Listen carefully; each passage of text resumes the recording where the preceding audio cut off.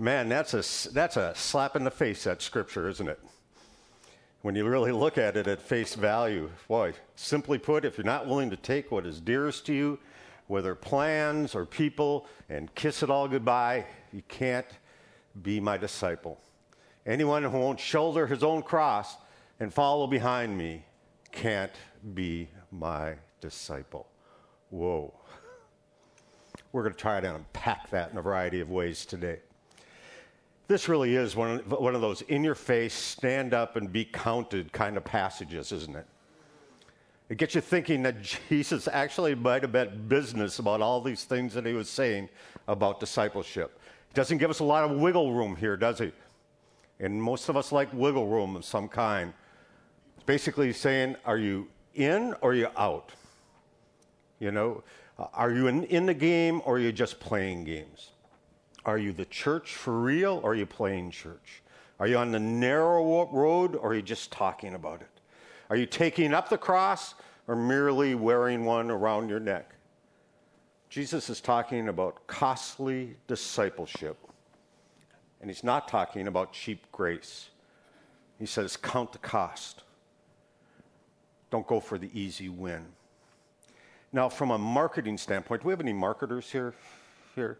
This probably isn't the best pitch that you'd want to give people, except for one thing. It's the truth.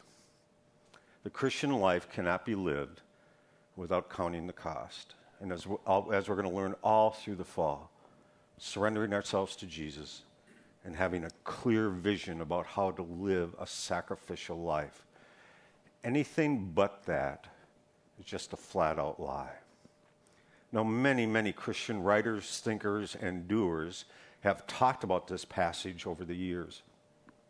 The one that came to mind this week for me was Dietrich Bonhoeffer, who many of you know about, have read about, have seen movies about. He was the German pastor who was martyred right at the end of World War II, and he wrote an excellent book called The Cost of Discipleship. And in it he wrote that cheap grace is the preaching of forgiveness without requiring repentance, baptism without church discipline, communion without confession, absolution without personal confession. Cheap grace is grace without discipleship, grace without the cross, grace without Jesus Christ, living it and incarnate.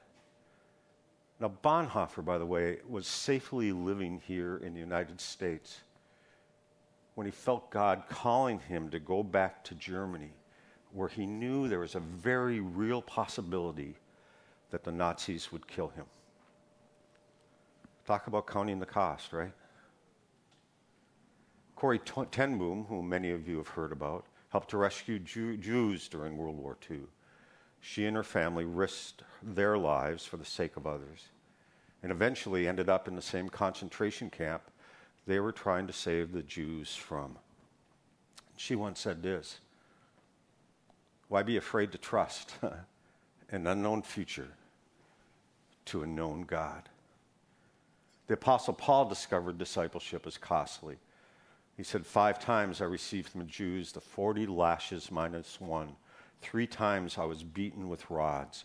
Once I was pelted with stones. 3 times I was shipwrecked. I spent a day and a night in the open sea.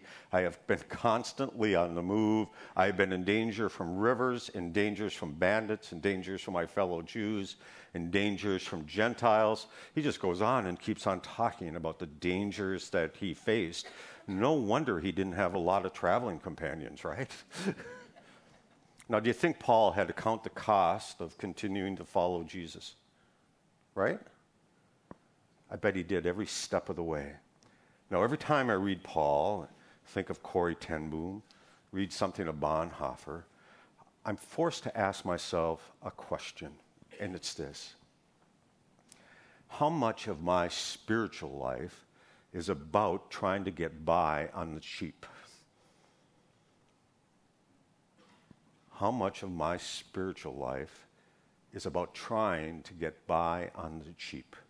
Now, getting by on the cheap is when someone counts the cost of being a disciple, and he or she comes to the conclusion that it's just too much to pay, and thus begins a search for a cut-rate version of Christianity that costs us very little.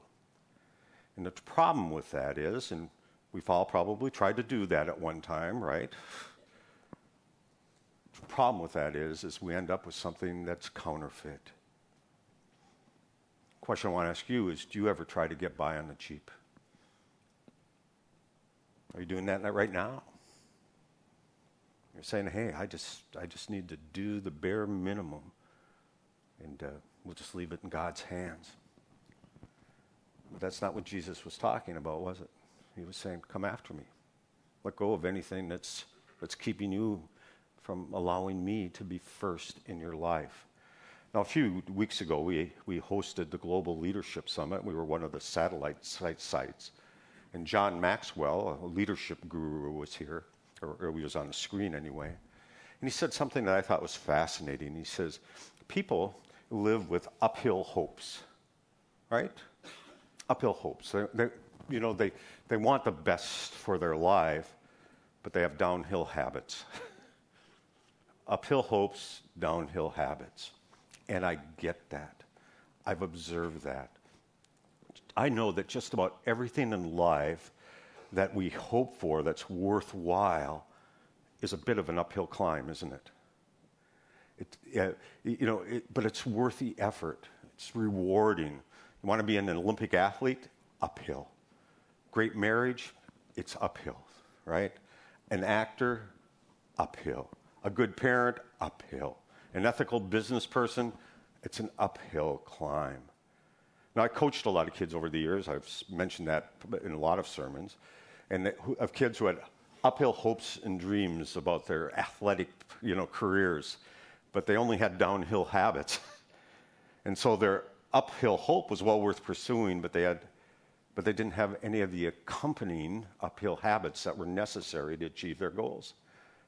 And the thing is natural talent wasn't going to get them to where they needed to go. They needed more than that. Everything worthwhile in life has a cost involved. And I think counting the cost of things is a spiritual habit, a spiritual discipline, I'm thinking, and not cultivating it. It's not just a mistake, I think it's sinful. It means we're trying to get by on the cheap. Now, every pastor in America has counseled couples who have really problematic marriages. Not at this church, by the way. That's never happened. So I'm talking about them out there. And some couples are on the look for a quick, cheap fix, and there's no such thing. When some couples realize they're going to have to fight for their marriage, and I mean really, really fight for it, too many of them say we don't want to work that hard.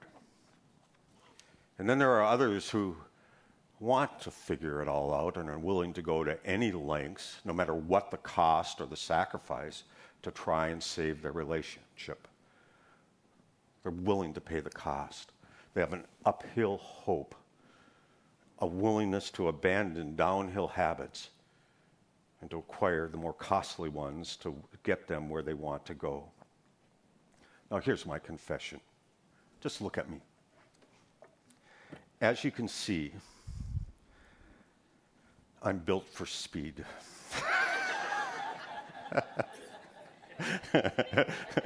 Why are you laughing? My wife was here last night, and she was bad. She laughed so loudly. And she's not here this morning for a reason. But I look at myself like I'm a sailboat, willing to set sail and rip through the waves. I want to ski down the mountain. I wouldn't be interested in, carrying my skis up it.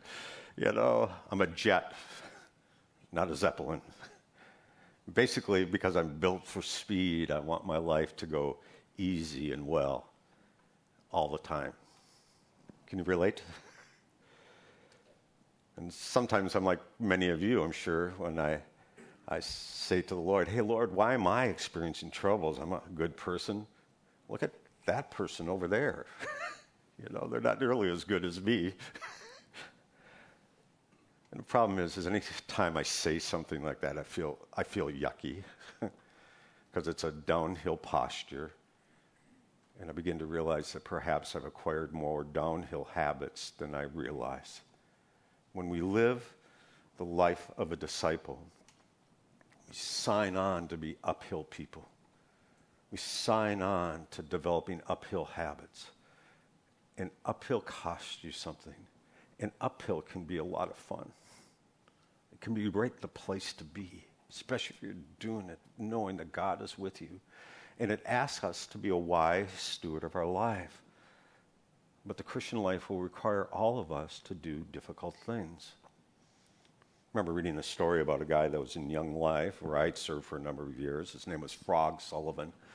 He was in Oklahoma, and he had a kid that he brought with him to a Young Life camp, a very, very popular kid, a real leadership kind of kid, that over a course of a week discovered the real Jesus. And he wanted in on the real Jesus. And Frog Sullivan said, I'm glad you want in, but you got to understand. It costs you something. It's an uphill thing. And the kid said, I am all in, whatever it takes. So this kid very proudly stood up at the end of camp and told everybody that he had met Christ, which is beautiful, right? I mean, it's just absolutely gorgeous when that happens. On the bus on the way home, Frog said to him, hey, man, what are you doing tomorrow night? He says, I'm going to just chill with my friends. He says, I got a great idea for you. He says, we talked about that uphill journey. He says, just don't invite a few friends over. Invite everybody you know. And I'll come along to encourage you in this. And I want you to tell all your friends, what happened to you this week. In your pledge to get rid of all the downhill habits that were dragging you down. I want you to tell them about this journey that you're on. And the kid looked at him and said, well, this could be awkward. And he said, I think you should do it. Why? Why would he ask a high school kid to do that? Because he was asking this kid to take the next step uphill.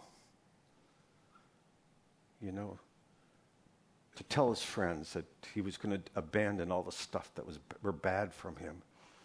And he was just going to keep on going uphill with Christ.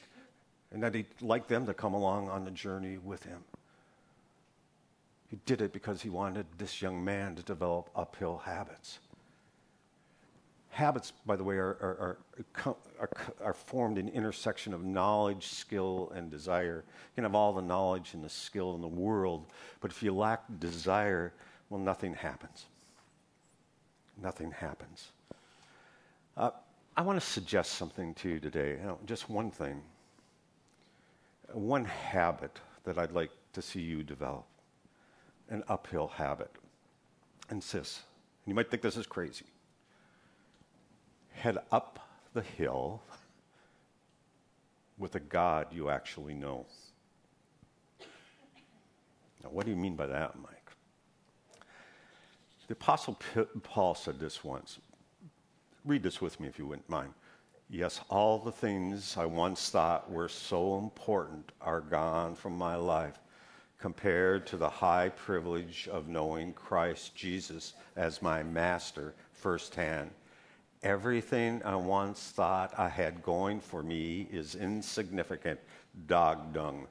I've dumped it all in the trash so that I could embrace Christ and be embraced by him. Paul is saying, there's a God I know. His name is Jesus, the visible expression of the invisible God, and that's what I'm going after in my life. I have the high privilege of knowing Christ.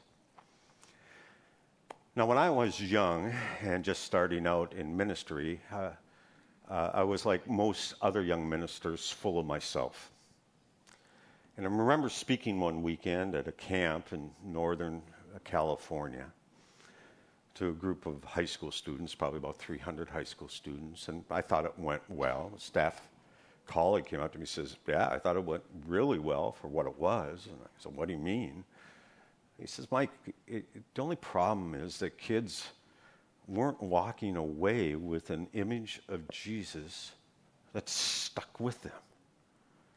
You talked all about Jesus, but not in a way that got them up close and personal.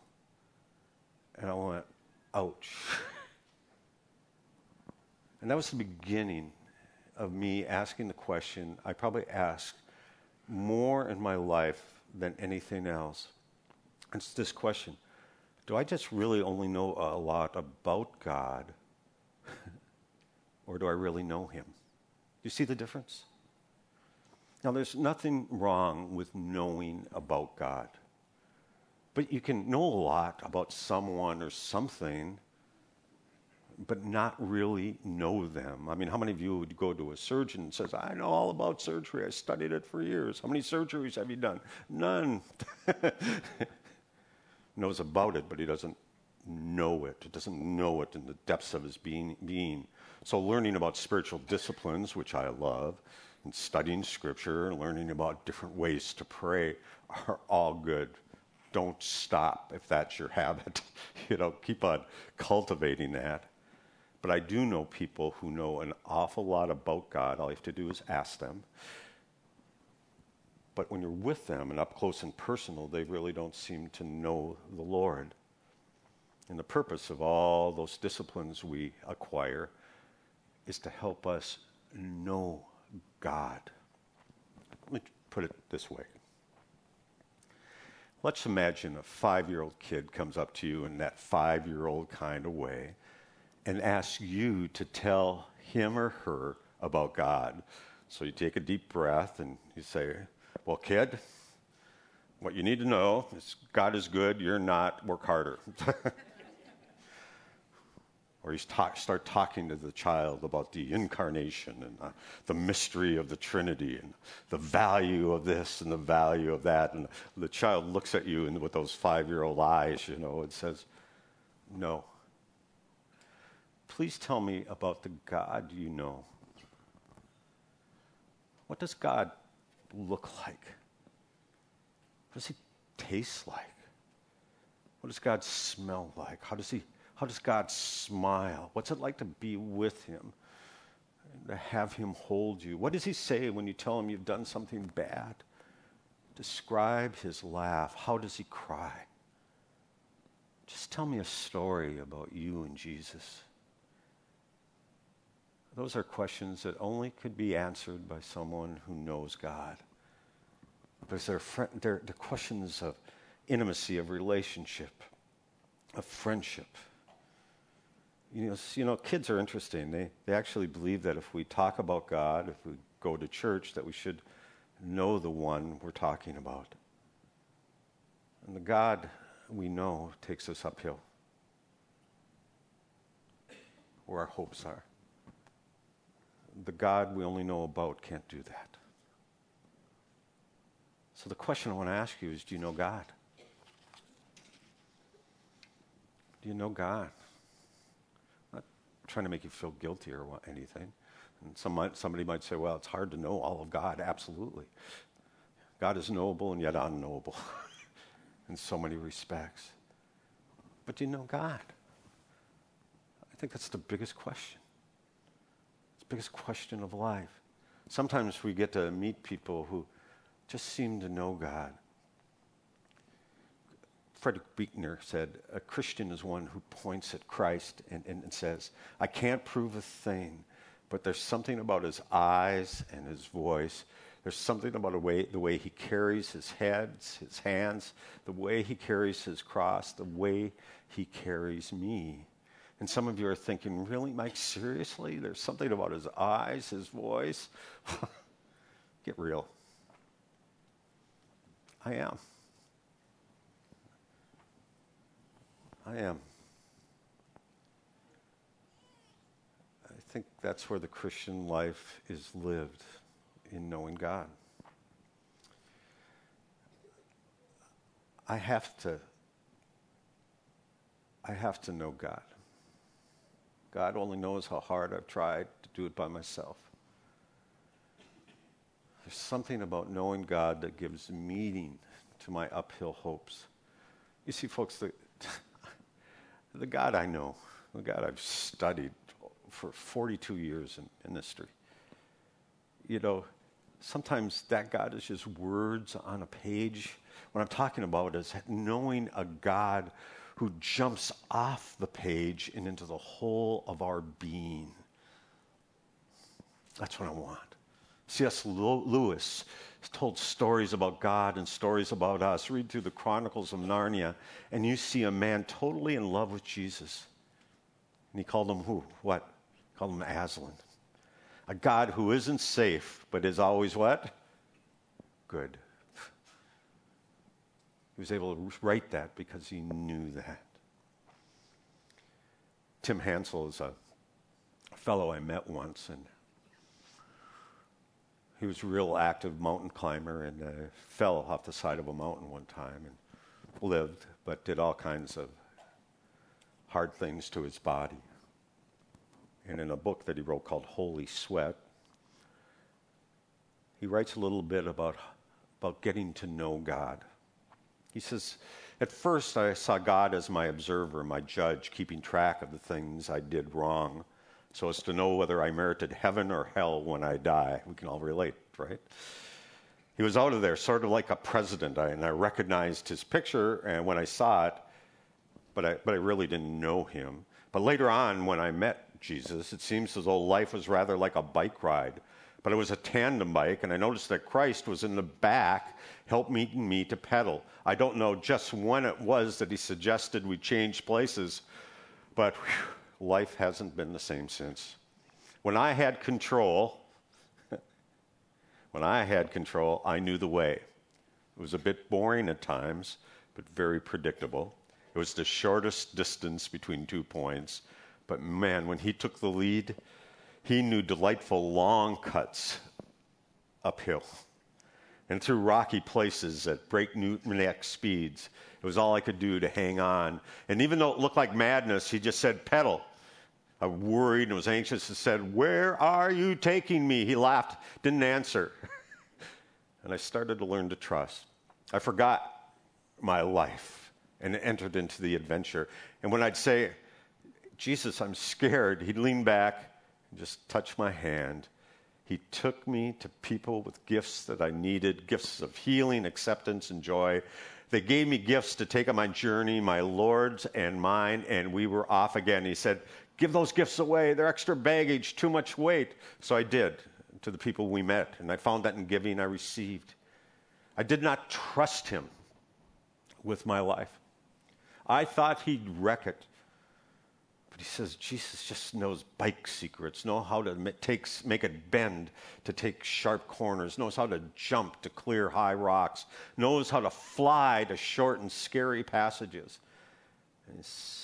And Hansel says, and I learned to shut up and pedal in the strangest places. And I'm beginning to enjoy the view and the cool breeze on my face with my delightful companion, Jesus, who is the Christ.